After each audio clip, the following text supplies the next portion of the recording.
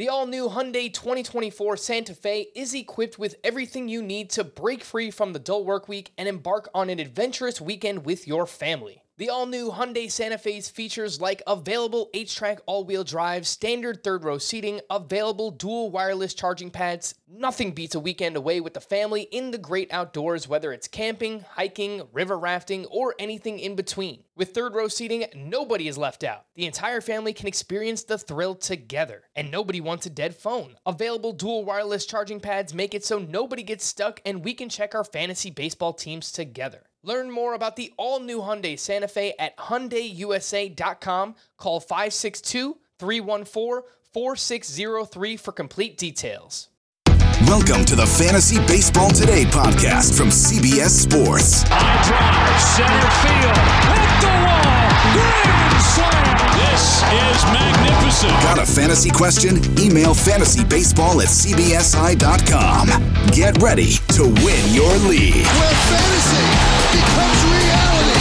Now here's Frank, Scott, Chris, and Adam. Busy times indeed. Let's talk about it. Welcome into Fantasy Baseball Today. Frank Stanfield joined by Scott White and Chris Towers. Scott, what's up, man? How was your weekend? I know you're a big weekend guy. Do any drafts? I did do a draft. I'm sharing a team with a friend of mine, Greg Lathrop, a main event team for the NFBC. Did a draft earlier today. How you feeling? I feel good about it. Very nice. So, Tell us about it. I know you're itching to tell us about it. Well, we picked sixth. We took Bieber, of course. And we got Corey Seager in round two. This is a 15-teamer, by the way. Corey Seager in round two felt like a little bit of a reach, but all the pitchers I thought were worth taking in round two were gone. And then we got lucky getting DJ LeMahieu in round three and Alex Bregman in round four, which, again, 15-team league, picking sixth. That's really late for Bregman. That's outside the top 50. Of course, at this point, we have three hitters in our first four rounds. Very, very much unlike me. So next four picks, we went Strasburg, Plesac, Greinke, Wheeler. So we still ended up with 5 of my top 30, I think. That's pretty good for a 15-team league. Yeah, feeling strong in the pitching categories. We're a little light at saves. We might be a little light in home runs. I don't know. It depends how big Seager is this year and how big Will Myers is. Will Myers ended up being our fourth hitter we took.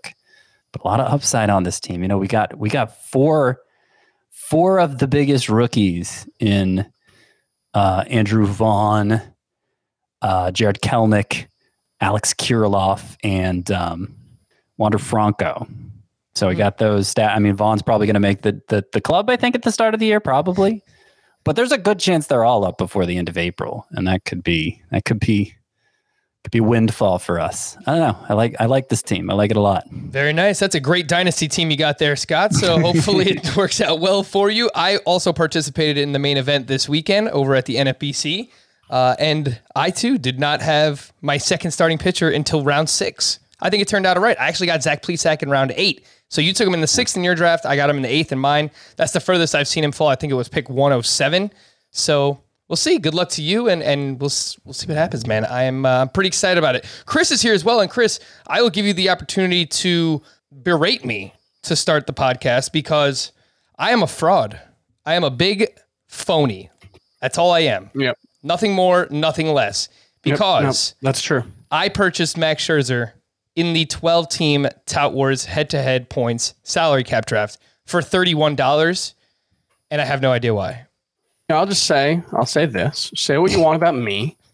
I have many flaws as a person. But when I have a take, I stand by that take no matter how stupid it is. So you're all like, oh, Max Scherzer's terrible. Nobody should draft him. And then you go draft him. Spend $31 on a pitcher who you think is terrible. Unbelievable. Now, where are your convictions? Now, wait, Frank. Wait, okay. Frank. Isn't this this is a head-to-head points league, right? It is a head-to-head points league, correct. Is the scoring like way different from CBS? Are pitchers deflated or something? It is the CBS scoring system.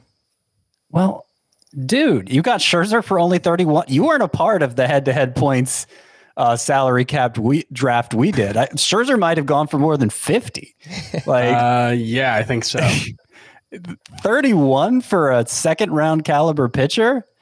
I know he didn't go for less than 40. I'm obviously being facetious. That's a very good pickup. You got the fourth best starting pitcher in fantasy baseball. He could be for $31. And I have acknowledged that all along. It could blow up in my face. I really do feel terrible about it because I hate, saying one thing all draft season, but the price. There's a price for every player. There is no player in fantasy baseball who you should. This is something I was talking about Robbie Ray the other day on Twitter and how he's throwing like 3 miles per hour harder this spring.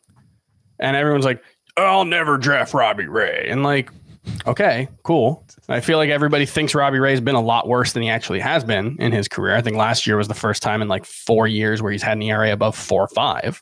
But like, he's going outside of the top 250, top 300 right now. He's averaging 96 miles per hour with his fastball. Like, if there is no price you would be willing to pay to have Robbie Ray on your team, you're playing fantasy baseball wrong. Yep. And we will talk about Robbie Ray a little bit later on. So I'm happy you brought him up, but he has been very interesting so far in spring training. And yeah, look, the reason I wound up with Scherzer, I had a plan. I wanted either Lucas Giolito or Aaron Nola heading into this salary cap draft. And I was willing to spend right around 30, maybe, a little bit more, 30 to 35. Giolito goes for 36. Aaron Nola goes for 38. And I was in on the bidding on both of them, and I just didn't want to go that far. So Max Scherzer, if you told me I could get Max Scherzer for $7 less than Aaron Nola, okay, at that point, I'm willing to invest. So I wind up with him, not exactly happy about it, but I'm happy that you were able to call me out, Chris, because I do deserve it.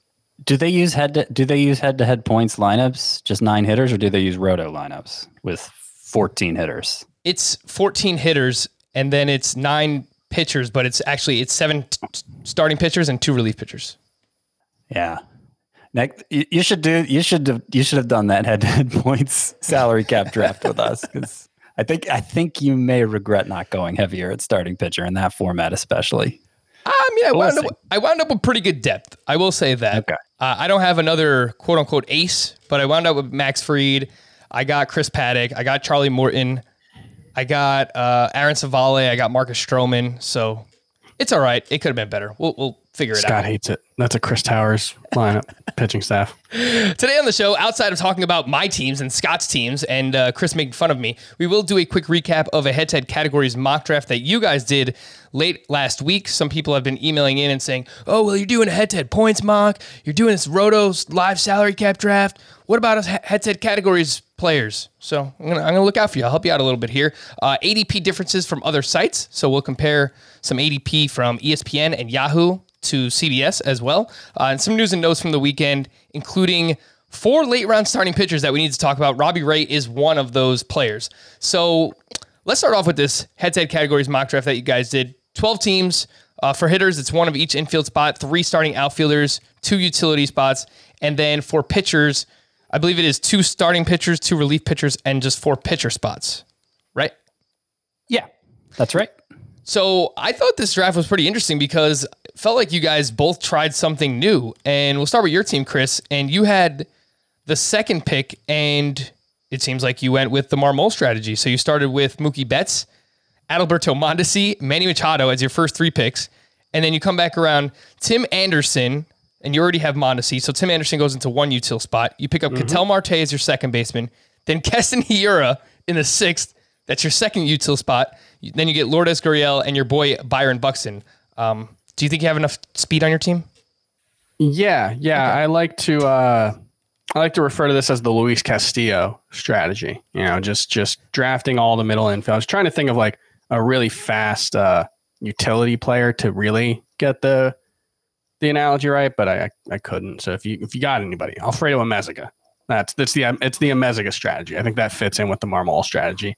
I went into the draft thinking I wasn't gonna get steals. My thought was steals were gonna be the one thing I avoided, and then it just kind of like it's a categories league, and Adalberto Mondesi was there at 23rd overall. He's my number 15 player in Roto, so I kind of couldn't pass on that. And then, at that point, you can kind of just stop going after steals once you get there. But I went in knowing I was going to punt something, stolen bases, saves, starting pitching, one of those things. And once I got stolen bases, I kind of pivoted to, I'm going to punt starting pitching and go with the Marmol strategy. And so that's kind of how I ended up there. And, the thing about, a Marmol strategy is you need to be in position to dominate the non-starting pitching categories. And I don't know if I have, power might be an issue for this team. It's going to depend on, Keston Hiura really clicking. But if he does, I think I've got a decent chance to dominate several hitting categories, and stolen bases are going to be among them. So I think it's an okay strategy. As for your pitching, let's talk about who you wound up with. You took Edwin Diaz and Raisel Iglesias in rounds 9 and 10, and your pitchers overall turned out to be those two plus Jordan Hicks, German Marquez, Andrew Heaney, TJ Antone, Framber Valdez, who I think you got in the 17th round, Alex Reyes, Dustin May, Emmanuel Clase from the Cleveland Indians, and Mitch Keller from the Pirates. So you have a lot of relievers and a starting pitcher that you can use on the road. How do you feel? I'm fine with it. Obviously it's not perfect, but I think the strategy there is I think 3 closers. I think Jordan Hicks is going to be the Cardinals closer. He's looked awesome in spring. So I've got 3 closers, and then there's a very specific type of reliever that I'm going for otherwise. And TJ Antone actually might not be a reliever. He might have that 5th starting job in Cincinnati, but Antone, Reyes, Dustin May, I really like the guy who might be able to give me 90 to 100 innings of really, really, really good ratios and a ton of strikeouts. So those guys help supplement it. And, I think like Framber Valdez could be a real key. If he ends up pitching and pitching well, this could be a lot better. And are you worried about not meeting the weekly innings minimum? I mean, I've got 1, 2... What is that minimum, by the way, Scott? It's 24, 25 5 starting pitchers. 25 innings? It's 25. Okay. It's 25. I kind of feel like I want to feel safe that I'm not going to get, I'm not going to fall short of the innings minimum. I kind of feel like I need 4 starting pitcher. I need to get 4 starts in my lineup, not necessarily 4 different starting pitchers, but 4 starts. I've got twice. 4 starts in my lineup coming out of the draft, plus at least one other guy who will be starting coming out. Because Framber Valdez, we don't know if he'll be available by week 1, but if he's not, I can throw Mitch Keller in there. Maybe Dustin May. We still don't know exactly what his role is going to be. So it would be Marquez, TJ Antone, Framber Valdez / Dustin May / Mitch Keller, and then Andrew Heaney. So I think innings I can get there. I think if I have, like you said, I think 4 starts, you should be able to get 20 innings out of those guys. And then you've got, 4 other pitchers who can get 5. Yep. And you mentioned that you have Jordan Hicks, who you think is going to be the closer, and you also got Alex Reyes. So between those two, I assume you locked up the closer role. Alex Reyes has looked really good in spring training as well, although they want to use him in a few different roles. So we'll see what happens with Alex Reyes. Scott, you would never use a strategy like this, right? On the pitching side, at least. I feel like you're very anti-Marmol. No, I wouldn't. I think Marmol's strategy made sense when there was more differentiation between hitters than there is today. I think it's hard to, especially when you're talking in week-long segments. I think it's really difficult to assure yourself that you're going to win those categories consistently enough to punt on wins and strikeouts, basically. I mean, you might win strikeouts occasionally, but it's obviously not going to be a strength when you're going up with a team with a normal allotment of starting pitchers. So let's take a look at what you did instead. 2 very different strategies.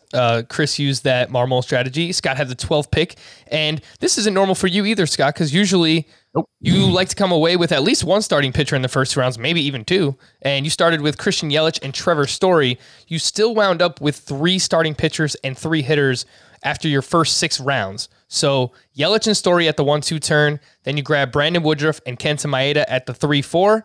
Luis Robert, which someone sent me this over the weekend. Now it's Robert again. So that's what we will go with. Luis Robert, the outfielder Wait, for... who is the someone? You're just trusting random someone? Yeah, it seemed like a reputable article snippet from somewhere. So we're going to go with Luis Robert for now.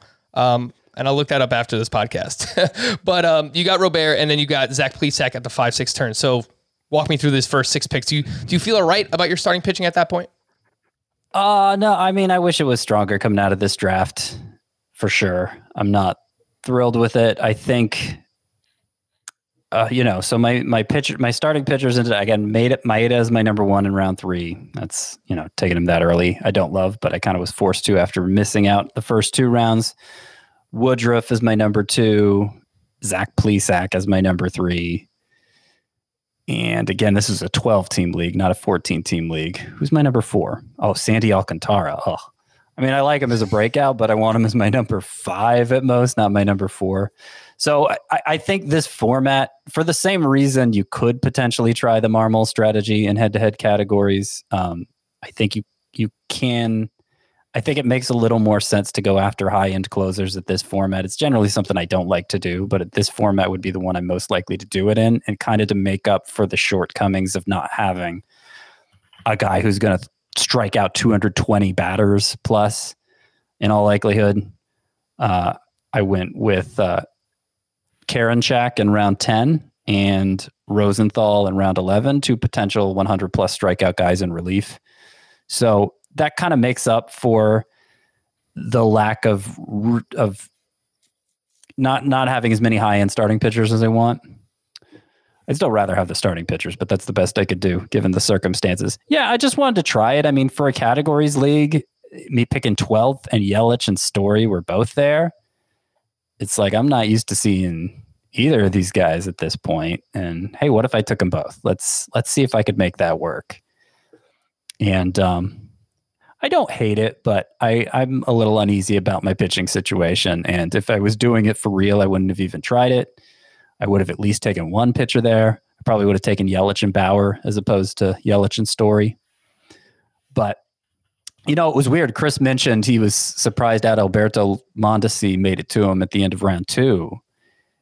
I feel like everybody in this particular draft had punting steals in mind. It's something we've talked about on the podcast where we don't like doing it in a roto, but in this format, giving up that one category that's expensive and kind of creates shortcomings in other parts of your lineup. It might be worth doing in this format. And it seemed like everybody went in with that in mind because the steals guy were quite reasonable, beginning with Yelich and Story making it to the round 1-2 turn, and then Luis Robert.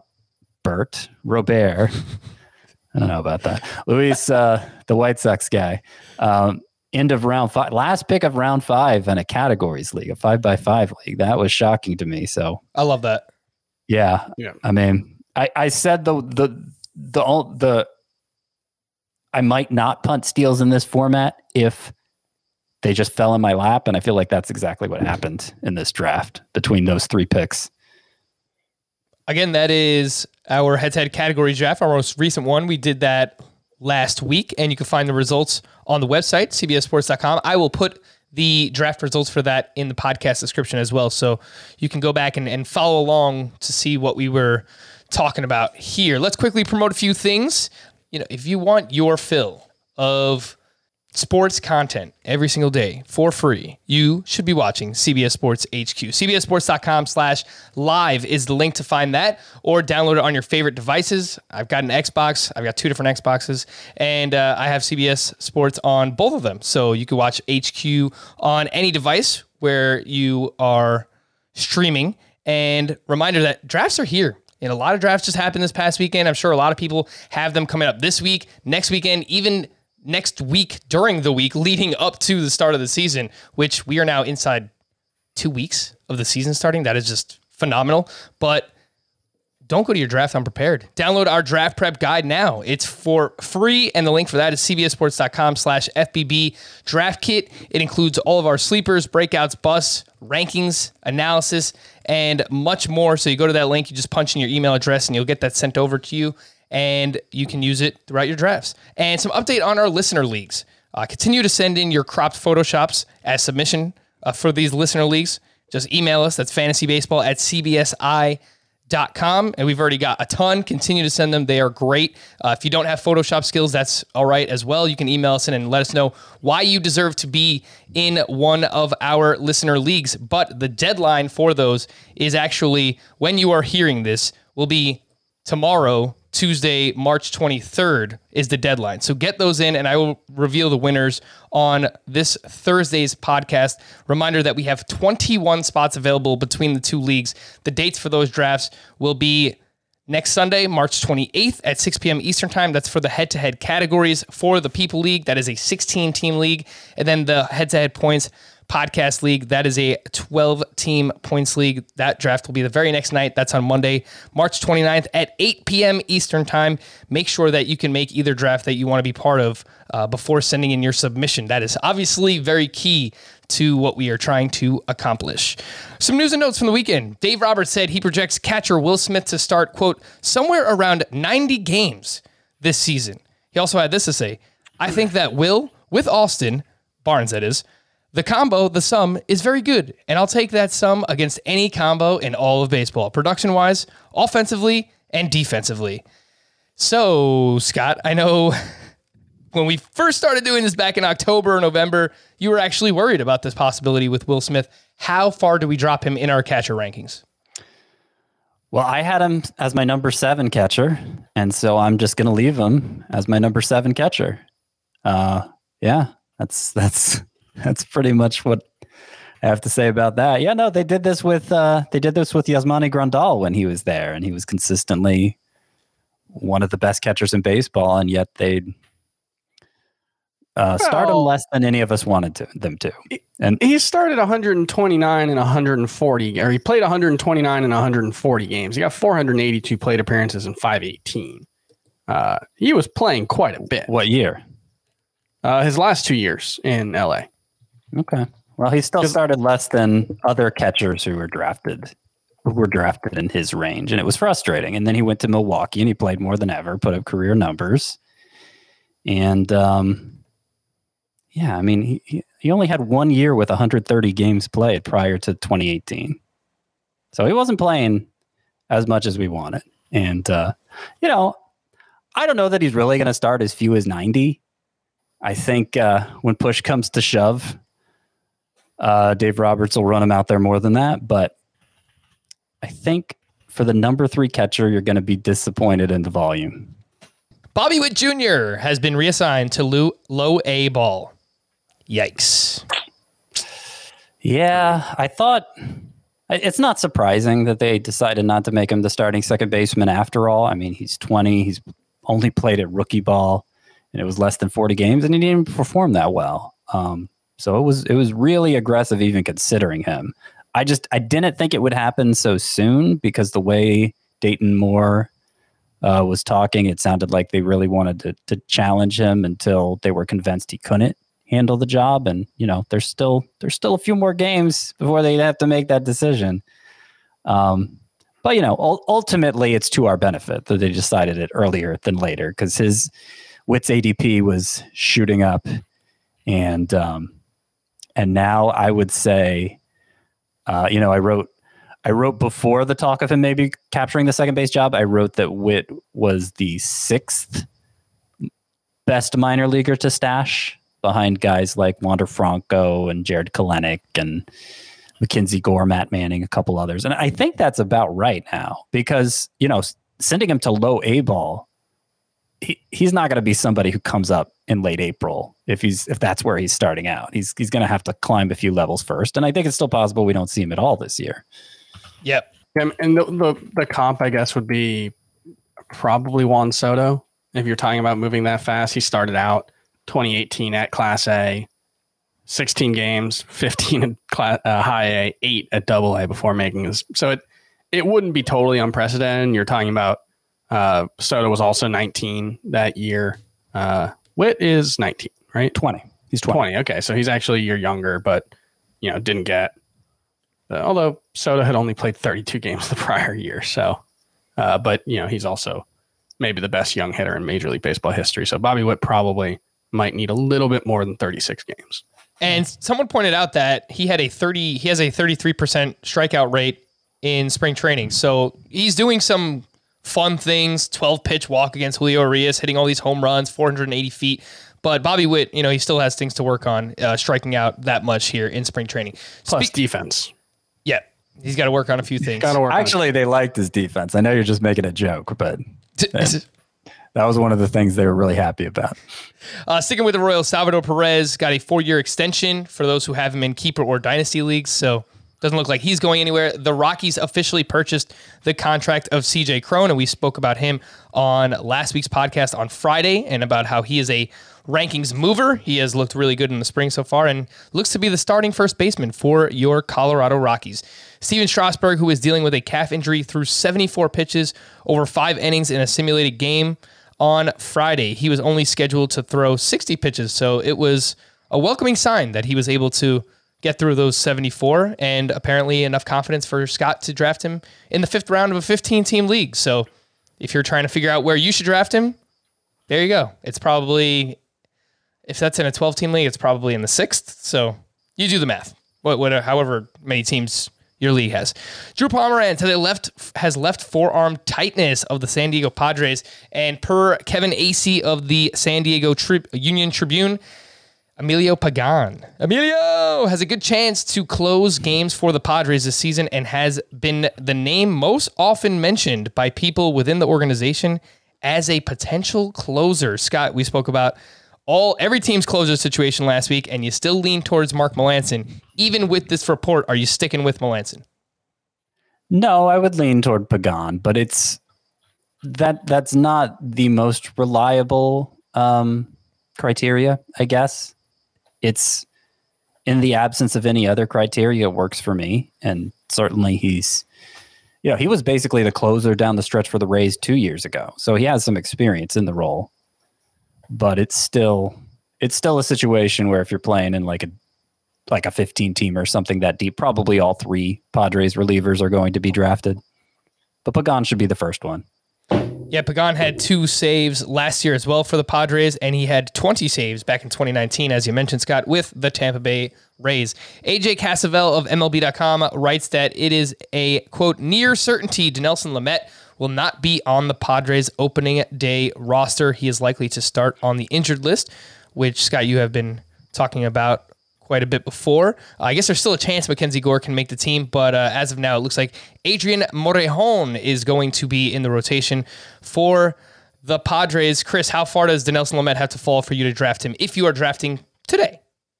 Well, I have him 119th at starting pitcher, and overall, you mean? Overall, not at starting pitcher. I have 119th overall.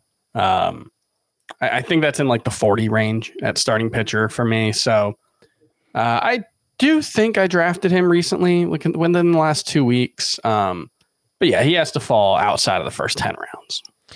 And the main event draft that I did this weekend, a 15-team league, Dinelson Lamet went at pick 169. And in the salary cap draft, which was a 12-team league, head-to-head points, he went for $6 in that. So if you wanted some kind of indication of what his price tag is, again, that is Dinelson Lamet. The fluctuation is weird there. What do you think? What do you mean? Like, we don't know that much more than we did when he was being drafted in like the 65 to 70 range, back like a month and a half ago. It's weird that he might be falling 100 picks now. And then if he was there at 140 or 150, I'd be very happy to take him. I think people presumed, opening day wasn't like either he'd be fine in spring training or he won it, but that opening day wasn't really. It wasn't a question of whether he'd be ready for the start of the year. So it's kind of catching people off guard that he isn't. But it's because he's behind in his progression and not because he suffered a setback or anything. So I'm actually getting to the point where I'm kind of okay with drafting Lamet. Yeah. I have him as my 35th starting pitcher now, but I have him ahead of Sonny Gray, who also may not be ready for the start of the season. Well, I just think you look at like that range and like, well, Lance McCullers doesn't exactly have a rock solid history of getting through 140 innings. Joe Musgrove doesn't have a rock solid history of April through August. Yeah, Sonny Gray's got a back injury. Patrick Corbin can't throw 9 miles an hour. Julio Urias has never thrown more than 120 innings. I moved Corbin way down. I got I've got Corbin Carrasco. I've got Corbin 39th. I probably will move him down, but like that like Dylan Bundy, Jose Urquidy, Kevin Gausman. We are not talking about guys in that range of the draft who you can look at and say, yes, steady, dependable, predictable performers. So, yeah, Lamet's got as much upside as any of them, and only slightly more risk. Brendan Rodgers is expected to miss a month with his hamstring injury. Reds pitcher Michael Lorenzen was diagnosed with a right shoulder strain after exiting Saturday's B game. That's now Sonny Gray, Michael Lorenzen, and TJ Antone, who are currently dealing with ailments for the Cincinnati Reds pitching staff. Chris, your boy, I'm sorry, man. Oscar Mercado was assigned to minor league camp on Sunday. I might as well not even play this season. All those picks, I had multiple people on Twitter throw that one at me. All those picks at 340 or later are really going to come back to haunt me. I am screwed. Were people really calling you out for that? I got like 3. That's hilarious. Yeah, it happens. Does this mean Ahmed Rosario is going to get the majority of the time out there? Because he had that 3-error game, and he's played, I think, a couple times since then, and it's been less headline worthy in a bad way. But yeah, that's surprising. Yeah, Bradley Zimmer is the other name that I saw mentioned playing center field. Remember that guy, Bradley Zimmer? Wow, Indians could use some outfield upgrades there. Good thing you traded away Francisco Lindor. I mean, it was true 5 months ago, and it's exactly as true as it was on the last day of last season that Cleveland could use some outfield upgrades. Yeah. Why didn't they ask for, not that Dom Smith is a good defender, but someone else from the Mets, Smith or Brandon Nimmo, or they're not going to afford it. You don't know that they didn't. Yeah, that's true. That's fair. Joey Votto has returned to the Reds camp after his bout with COVID. So looks like he's going to be ready to go for the start of the season. Former top prospect Brent Honeywell will start Monday for the Tampa Bay Rays. It is his first game action since September of 2017. So hopefully Brent Honeywell can make it through healthy. We're rooting for you, bud. Bryce Wilson. Who's this guy? Just kidding. Having a solid spring for the Atlanta Braves, a 1.98 ERA, a 1.39 whip, and some are saying that he may even make the rotation. Scott, what do you think about that? Your boy Bryce Wilson. Yeah, I think Kyle Wright had the advantage going in, and he's been not great, bad this spring. I mean, you're talking Wilson's stats there. There haven't been a lot of strikeouts, and it's a 1.4 whip. So I don't know. Is there any chance Drew Smyly doesn't make the rotation? I haven't heard anything along those lines, but they're not going to get 130 innings out of Drew Smyly this year. I don't think so. It might make sense to have him in the bullpen for stretches. Mm-hmm. I mean, based on what they're paying Drew Smyly, I think they would like him to be a starter, at least for the beginning of the season, while Mike Soroka is out. And then maybe once Soroka comes back, then they can, move things around a little bit with Drew Smyly. But I would assume, at least to begin the season, Smyly will be in the rotation. So we'd rather see Bryce Wilson and Kyle Wright than Drew Smyly, right? No. I know there was like that 2-week period when Drew Smyly was exciting, but Drew Smyly's still kind of exciting. I like Drew Smyly's strikeout potential more than any of the others. Chris is not about it. He's like, nope, I don't want anything to do with Drew Smyly. Well, I mean, it's Drew Smyly. Like last season wasn't his first season. I know, but he was throwing harder. Season in a long time. He was throwing 2 miles. But he was healthy in 2019. He threw 114 innings. They were just he was still working his way back from Tommy John surgery and didn't have his velocity back. He was still he did not feel like he was all the way healthy. All right. Drew Smyly. I have him in Scott White's Dynasty League if you want him, Chris. Let's talk. You can send me Joe Musgrove since you're I think you read that wrong, Frank. I think you read the room wrong on that one. Yep, you're probably right.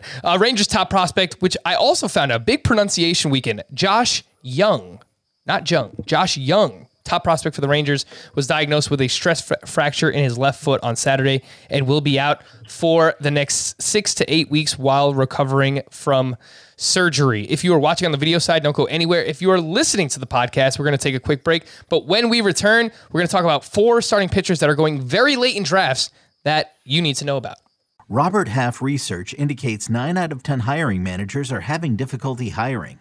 If you have open roles, chances are you're feeling this too. That's why you need Robert Half. Our specialized recruiting professionals engage with our proprietary AI to connect businesses of all sizes with highly skilled talent in finance and accounting, technology, marketing and creative, legal, and administrative and customer support.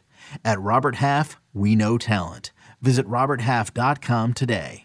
So let's talk about these guys. Robbie Ray, you brought up the name earlier, Chris, and he dominated the Tigers on Friday. 5 1/3, 4 hits, 1 earned run, 1 walk, 7 strikeouts with 16 whiffs on 73 pitches.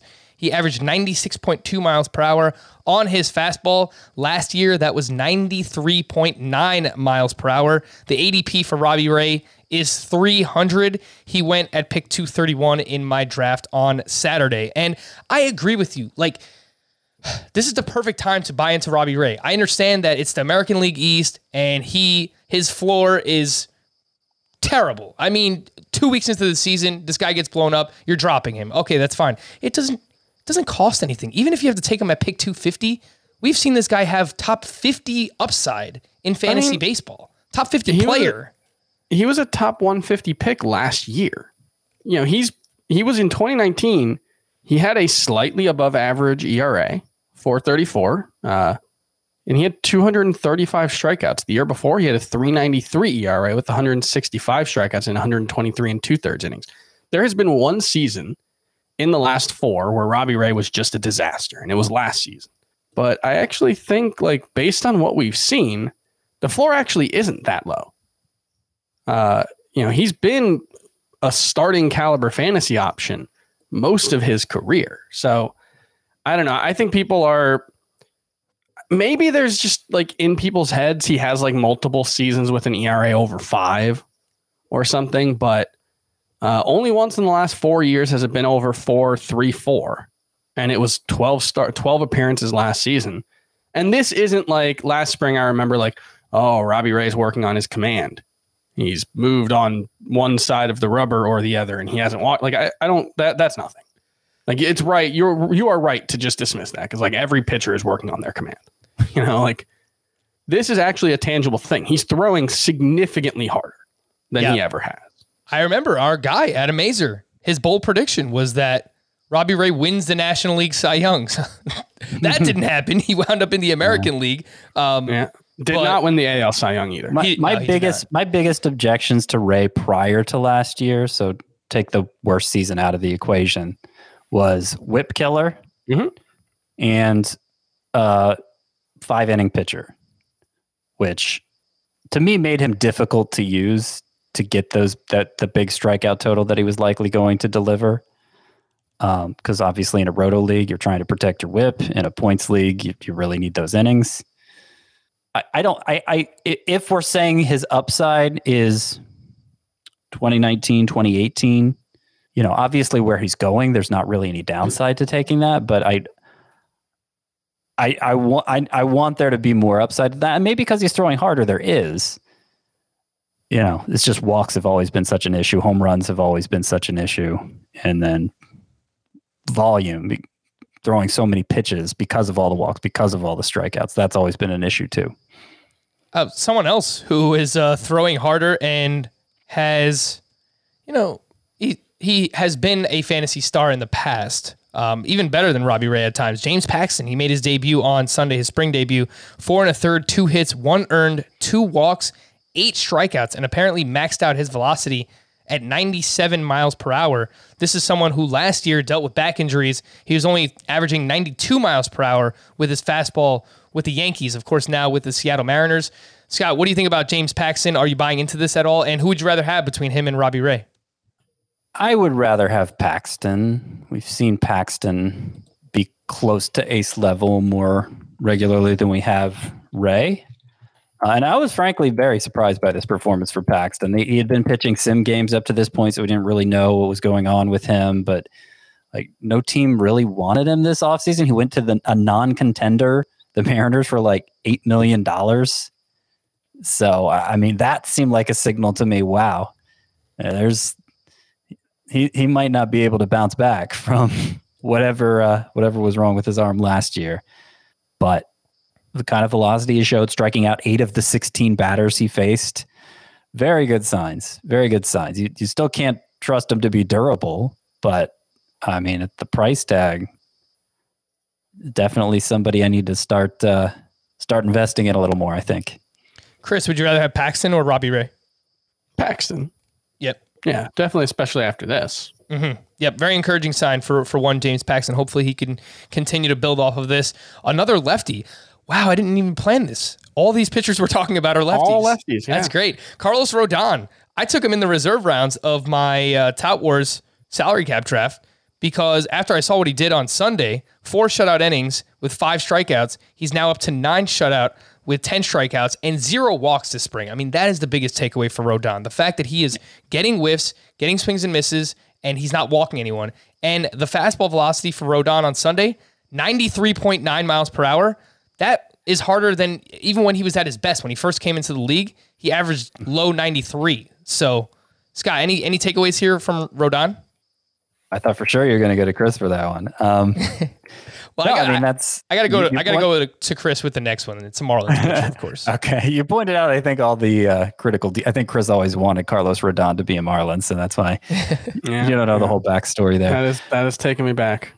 In addition to no walks in his 9 innings, only 4 hits in the 9 innings, 10 strikeouts, and the velocity being the biggest thing. I mean, like, it was Tommy John surgery he was coming back from. So, something predictable, something with a reliable track record.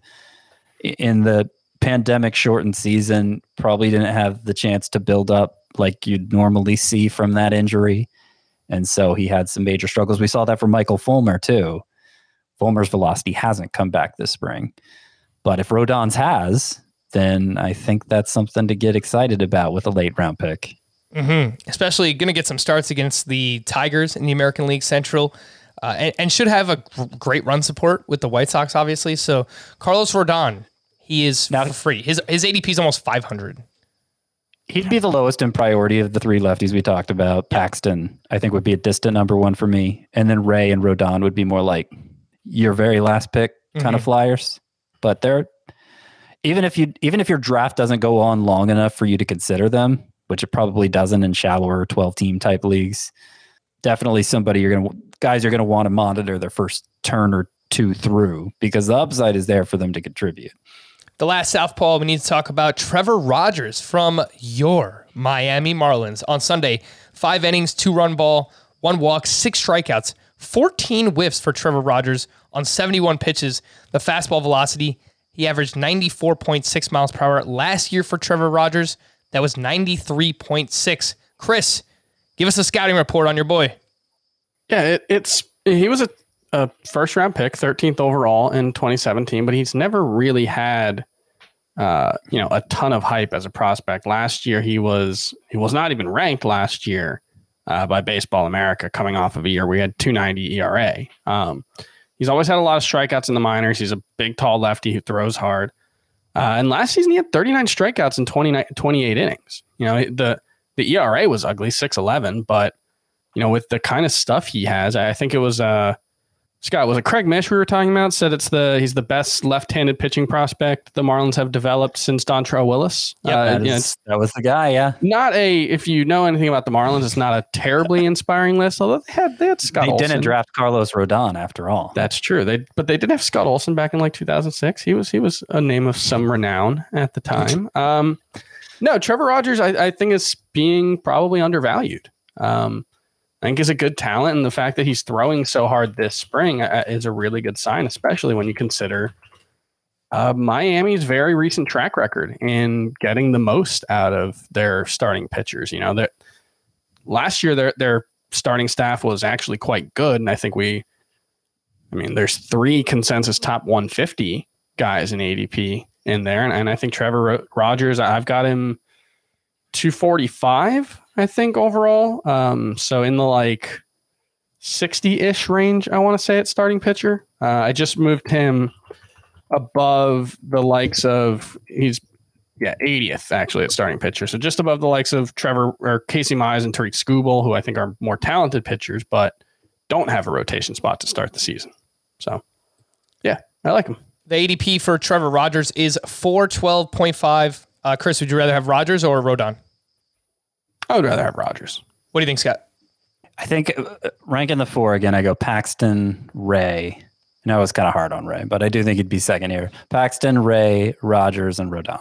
I think that's the same order I have them in. But Rogers did have 3 pretty good swing and miss pitches last season, too. And that was when he was throwing 94. So It's interesting. Interesting indeed. Some observations that I noticed from drafts this past weekend mentioned that I got Zach Plesac at 107. I think the spring has scared some people off. Scott, obviously not you, and you've talked about that before.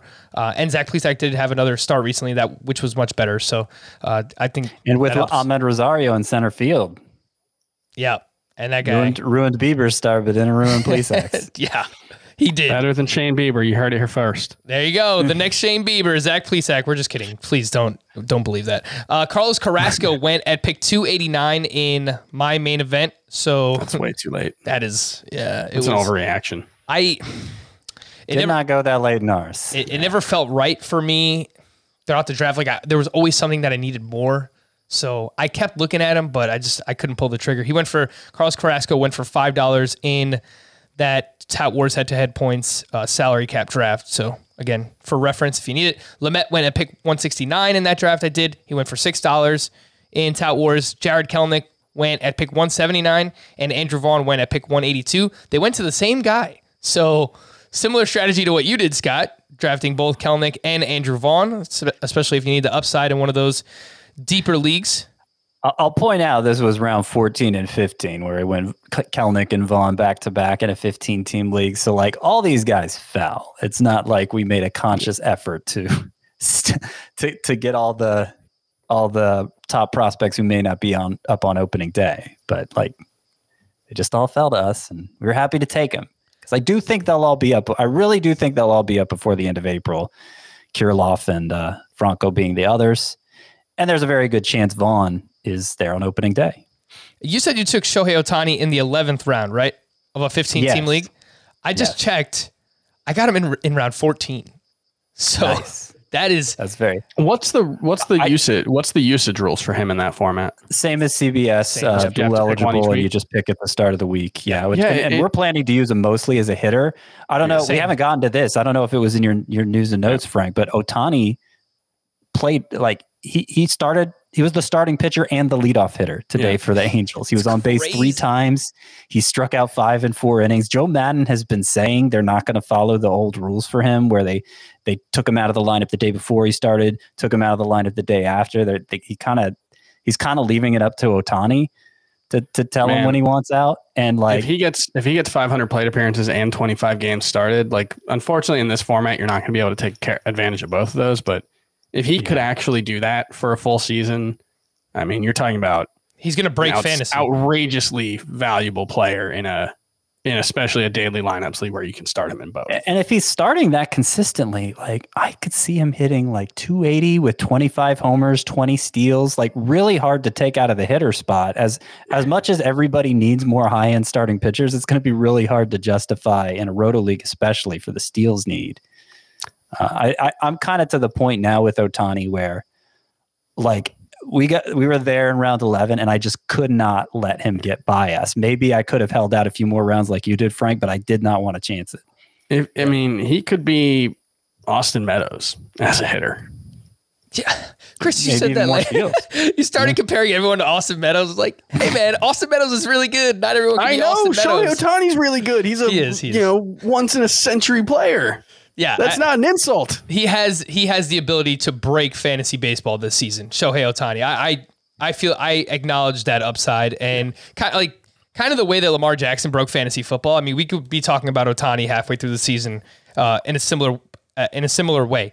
Again, leading off, reaching base 3 times, and in the same game, 5 strikeouts against one of the best lineups in baseball. They didn't have everyone in there, but one of those 101. One of those strikeouts was against Fernando Tatis. Like who does this? It's just absolutely crazy. The last name I wanted to bring up, Framber Valdez. He went at pick 218 in my draft this weekend, and in the reserve, I got him in the reserve rounds of the salary cap draft. So we went through, I don't know how many. I can't do the math off the top of my head, but 12 teams, 14 hitters, 9 pitcher spots, all those.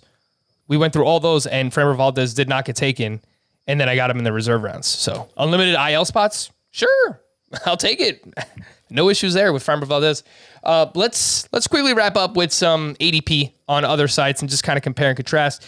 Some people have been asking us about, we use Fantasy Pros a lot, which is an aggregate of every site, but we don't specifically look at, okay, well, what's the ADP on ESPN versus Yahoo versus CBS? So let's just start off with ESPN, and I pointed out a few players here that caught my eye. Mookie Betts, they have as their number 1 player overall. Cody Bellinger, number 12. It's a little bit higher than ADP. Marcell Ozuna is at pick 30 in ADP in ESPN drafts, and that is 42.6 across all of the other formats. So Marcell Ozuna a little bit higher up there. Nolan Arenado, I mean, please do not draft him at pick 31 because that is his ADP on ESPN, and I think it's still too high on other. Yeah, I thought it was 30 over the weekend. Has it gotten moved down since then? For Nolan Arenado, it's 31 on ESPN. It's 33 on CBS. It's 26 on Yahoo. It's 33.4 overall. Still 42.7 at NFC, which is lower, a little more reasonable, but he went in the 5th higher round. than I have him. I added Arenado to my Bust 3.0, which came out Friday. Check it out on the site. He was one of the biggest additions. I probably wouldn't if his ADP was like 50. Kind of breaking my own rules for Bust now because I'm just trying to get more thoughts out there. That's I don't know. I feel like what's Arenado's best case scenario in St. Louis? I'm thinking like 280 average, 35 homers. I mean, the best case scenario is what Matt Holliday did, which was just basically stay the same hitter after leaving Coors Field. Him and Larry Walker are the two who stand out as the two guys who left Coors elite hitters and were still elite hitters after that. But they were elite, but Holliday was more like a second, third round type elite hitter versus a first round type, right? I mean, he didn't have another 36 homer season like he had in Colorado. He lost. Yeah, he wasn't quite as good. There were injuries as well, but yeah. Yeah, and he wasn't a 320 to 340 hitter. He was a 280 to 300 hitter. He lost some production. He was still elite. And I'm saying the same thing for Arenado, 280 with 35 homers. It's just, Ozuna is going later than that. I think he's very likely to do the same thing. Yeah. Eloy Jimenez is going later than that. I think he's very likely to do this. There's like a lot of hitters, and that's the best case scenario for Arenado. I keep thinking people aren't taking into account the shoulder injury he was dealing with last year, and he says he's feeling better, but it's not like there's a difference between comfort, I feel better, and I have all my strength back, which I'm not even sure he'd be able to tell. And he hasn't put on a power display in spring training or anything. I mean, that's not necessarily meaningful, but I'd feel a lot better if he had, How far does Arenado have to fall, Scott, for you to actually consider taking him? Outside the top 50, he has to fall behind. So top 50, you got like Tim Anderson there, Kenta Maeda, Pete Alonso's right there. Like, I think that's the range he'd have to. I'll just say outside the top 50, I'd consider Arenado. A few other names. Luis Castillo is at ADP 40 on ESPN, whereas it is 26 on CBS. That is, it might be all Scott there because, I like Castillo too, but we put points leagues in general too. Yeah, we do a lot of points leagues on CBS, and Castillo is 40th on Yahoo as well. So I do think if you can get him in the 4th round of a 12-team league, definitely undervalued on those websites. Vladimir Guerrero Jr. is at 42 on ESPN versus 50 on CBS, 46 on Yahoo. So he's 10 spots higher than the overall ADP for Vlad Jr. That ADP is 52.2, so he's a little bit higher on ESPN. Adalberto Mondesi is at pick 55 on ESPN. That is 31 on CBS, 28 on Yahoo. So I don't know if there are just a lot of points leagues going on ESPN, and maybe that's why Mondesi is this low. But, man, if you play in any type of categories league, whether it's head-to-head or roto, and Mondesi even slips to the 4th round in that type of format on ESPN, definitely should be looking in that direction. We have not talked about this recently. I think maybe you briefly mentioned it once, Chris, but about Zach Gallen.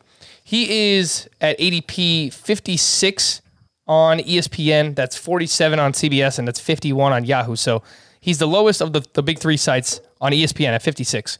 And they're talking about a potential innings limit for Gallen. So do you believe that? I mean, how many innings would you tentatively project for Zach Gallen this season? He's definitely, not in that group who I think can go 200.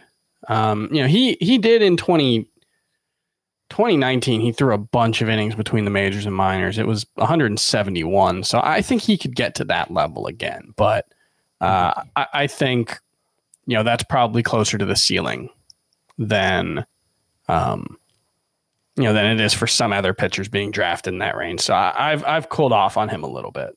They didn't get into specifics, I don't think, when they were talking about limiting his innings. They just, talked about how they need to be careful with the jump for him specifically. And it was enough for me to drop him behind Brandon Woodruff. I had him ahead of Woodruff before. I was already kind of teetering on that. Mm-hmm. So I dropped Gallen behind Woodruff. Yeah, and the way Torey Lovullo talked about it was, quote, everybody needs to be mindful of the workload they had last year, and jumping from 60 to 70 innings to 200 is not necessarily going to be safe for everybody. He was asked if they would prioritize maybe skipping a turn, giving him an extra day early in the season, or pulling him from starts early. And he said, yeah, that's exactly right. You guys have been around us long enough. Every once in a while, we jump into a 6-man rotation to give guys an extra day, or we get creative with days off. There's a design in that. As far as the other piece of it, if we're winning a game 9-1 and he's through 5 clean, do I take him out of the game to preserve innings? I haven't thought about that part of the equation. So it doesn't sound like, at the very least, they're not willing to talk about a firm plan. And I would guess, as with most things, we want one number that we can say, okay, Zach Gallen's going to get to 180 innings and then stop pitching. That's not how it works.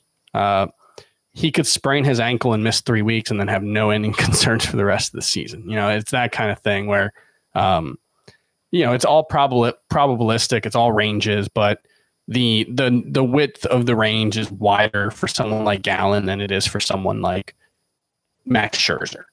Let's say, barring health, if they're both healthy, Max Scherzer's floor and ceiling are both a lot higher than Gallen's.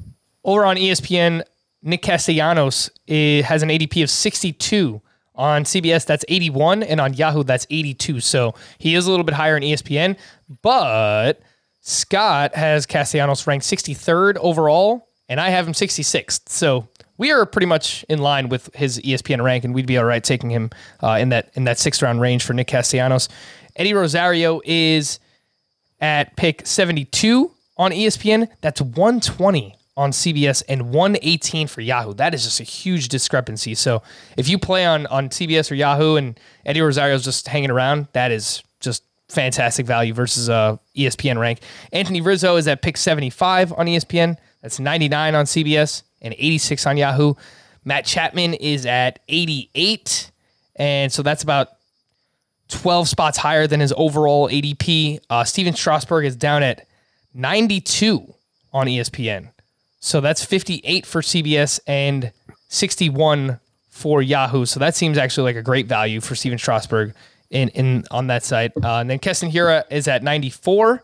That's about 25 picks past his ADP in ESPN leagues. And Michael Brantley is at 96 on ESPN, which is 50 spots higher than his ADP, which is 146.2 overall. On Yahoo, mentioned a few of these already, but Arenado and Luis Castillo. Arenado at pick 26, too high. Luis Castillo at 40, too high. Brandon Woodruff at 53. Scott, you took him at pick, I guess that would have been 49 in that headset categories mock draft.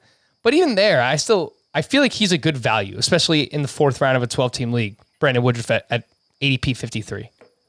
Yeah, I mean, I'm not that concerned with ADP about starting pitchers specifically because I know there's a finite number of ones that I think are going to be of real value to me.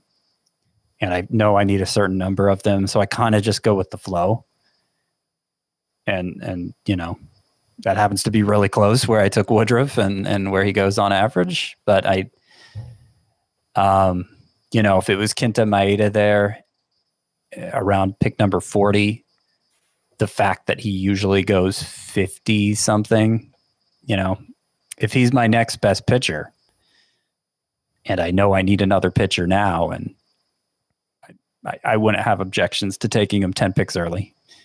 Javier Baez and Yordan Alvarez are both going inside the top 60 picks in Yahoo leagues, and Javier Baez, his actual ADP is 77.8, so he's pulled up about 20 picks, and then Yordan Alvarez is the same thing. His overall ADP across all sites is 80.6, so he's about 21 picks ahead of ADP on Yahoo for Yordan Alvarez. Nelson Cruz, similarly, pick 65 on Yahoo. That's 89.4 overall for his ADP, so he's a little bit higher there. Lance, go ahead. 2 utility spots in the Yahoo default lineup. That definitely makes sense to point out. So, if it increases their value, obviously, in leagues with 2 utility spots. Lance Lynn on ESPN is all the way down at 69. And I'm not even a big Lance Lynn fan, but his ADP is 52.4. So he's going about 17, 18 picks later there. Yeah. Yoel Moncada is at 71 on Yahoo. That's 94.6 overall. So he's a little bit higher. Lourdes Gurriel has an ADP of 77. That's 14 picks higher than his normal ADP. That's surprising that his ADP is 91. Yes, for Lourdes Gurriel. Wow, I've got him 58. I didn't realize I was that much higher on him, but I think he's really good. Yeah, I think Lourdes Gurriel is rock solid, someone that can help you across the board. Jose Berrios is at 91 on Yahoo. That is 77.8 at all other locations, so a bit of a discount there. Chris Bryant is at 94 on Yahoo. That's 113 for other locations. Zach Plesac is all the way down at 95. His ADP is just all over the place. So it's 75 on CBS. Thank you, Scott. 95 on Yahoo for Zach Plesac and 112 on ESPN. So if you play on ESPN or Yahoo, you are getting Zach Plesac at a very good discount. And let's just wrap up with our own ADP here at CBS. See what's going on there. Corey Seager, no surprise. Another one that is aided by Scott White. Corey Seager has an ADP on CBS of 22. That is 33.8 on other sites. Are you actually willing to do that, Scott? Like 2-3 turn in a 12-team league for Seager? Oh, yeah. Yeah. Yeah, I am. I might go pitcher if the pitcher's good enough, but I think if it drops past like Luis Castillo, that's not a second-round pitcher in my mind anymore. Normally I'm thinking third round for Corey Seager. We took him in the second in that 15-teamer, but it was a 15-teamer. Mm-hmm. Luis Robert on CBS has an ADP of 48. There are a lot of points leagues that we do. So I got him a couple of weeks ago. We did a head-to-head points mock, I think in the 8th round. I think normally in a points league, you can start to look for him in the 7th, but in a roto league, Robert usually goes in like the 4th or 5th, the 4 or 5 turn. So a bit of a value there on CBS. Jose Altuve has an ADP on CBS of 57. No other site has him higher than 80. So that's what they say. I draft with people from these sites. They never let them fall to 80. Liars. I still think Jose Altuve is one of the better values this season. Zach Greinke on CBS is at ADP 72, and on the other sites combined 97.4. So he is going higher on our site, and again, lots of points leagues, and Greinke does excel in that format. Dinelson Lamet has an ADP on CBS of 87. Overall, that is 100. So he should probably fall a little bit further now that it looks like he's not going to be ready for the start of the season. Again, that's Dinelson Lamet. Giancarlo Stanton, one pick later at pick 88. Again, this one's aided by Chris, so thank you for actually taking... How am I more impactful on Paddock than Greinke when I'm the only person who ever drafts Greinke? Well, I mentioned Stanton. I didn't mention Paddock. Yeah. Oh, yeah, but either way. Well, yeah, I mean, I guess you aid both of those, Greinke's right? more my guy this year than Stanton is. Nah, I mean, that's all I'll say. Stanton's always your guy. Yeah, but Let's see. Where do you actually have him? You have him 64th. Scott has him 94th. I have him 92nd. Chris has Giancarlo Stanton 64th. Stick to your guns, man. I appreciate it. Few other names here. Chris Paddock is going at pick 89. That one might actually be because of me. So there you go. We're all influencing ADP. Wilson Contreras is all the way up at 95. He's going inside the top 100 picks on CBS. That is 110.8 across all other formats. Wilson Contreras, entering a contract year, has looked phenomenal so far in the spring. Carlos Correa, like his teammate Jose Altuve, is higher on CBS, 96, and he is 120.6 on all the other sites combined. And Patrick Corbin, this one's interesting. His ADP is 97 on CBS. Scott, I don't know. You're going to have to explain this one to me because you lowered him. But Patrick Corbin, 97 on CBS, 136 on ESPN, 137 on Yahoo. Well, you're giving us credit for these players' ADP for the most part. When I'm sure it's mostly projections, which we have nothing to do with. True. And I would guess projections built up use the starting point as Corbin's 3-year average, which obviously the first 2 years were really good. Yeah. If you just think he's toast, like I'm kind of leaning, then you're obviously going to come in lower than the projections. And that is a great time to remind everyone, Scott, that when you do a draft on CBS, the first thing you should do is you see that drop down arrow that says projections. Hit that. Click on Scott White's rankings. Click on Chris Towers' ranks. Click on my ranks if you want to, but just use the rankings. Don't use the projections. That's the last thing that I will add there. All right, we hit a lot today. I think we're getting a lot done. Scott, you mentioned that your sleepers, breakouts, and bust 3.0 are on the site. That will be tomorrow's podcast. So we will update everyone on what's going on there. Chris, if you have any updated sleepers or breakouts that you want to talk about, we can do that as well. For Scott and Chris, I am Frank. Thank you all for listening and watching Fantasy Baseball today. We'll be back again tomorrow. Bye-bye.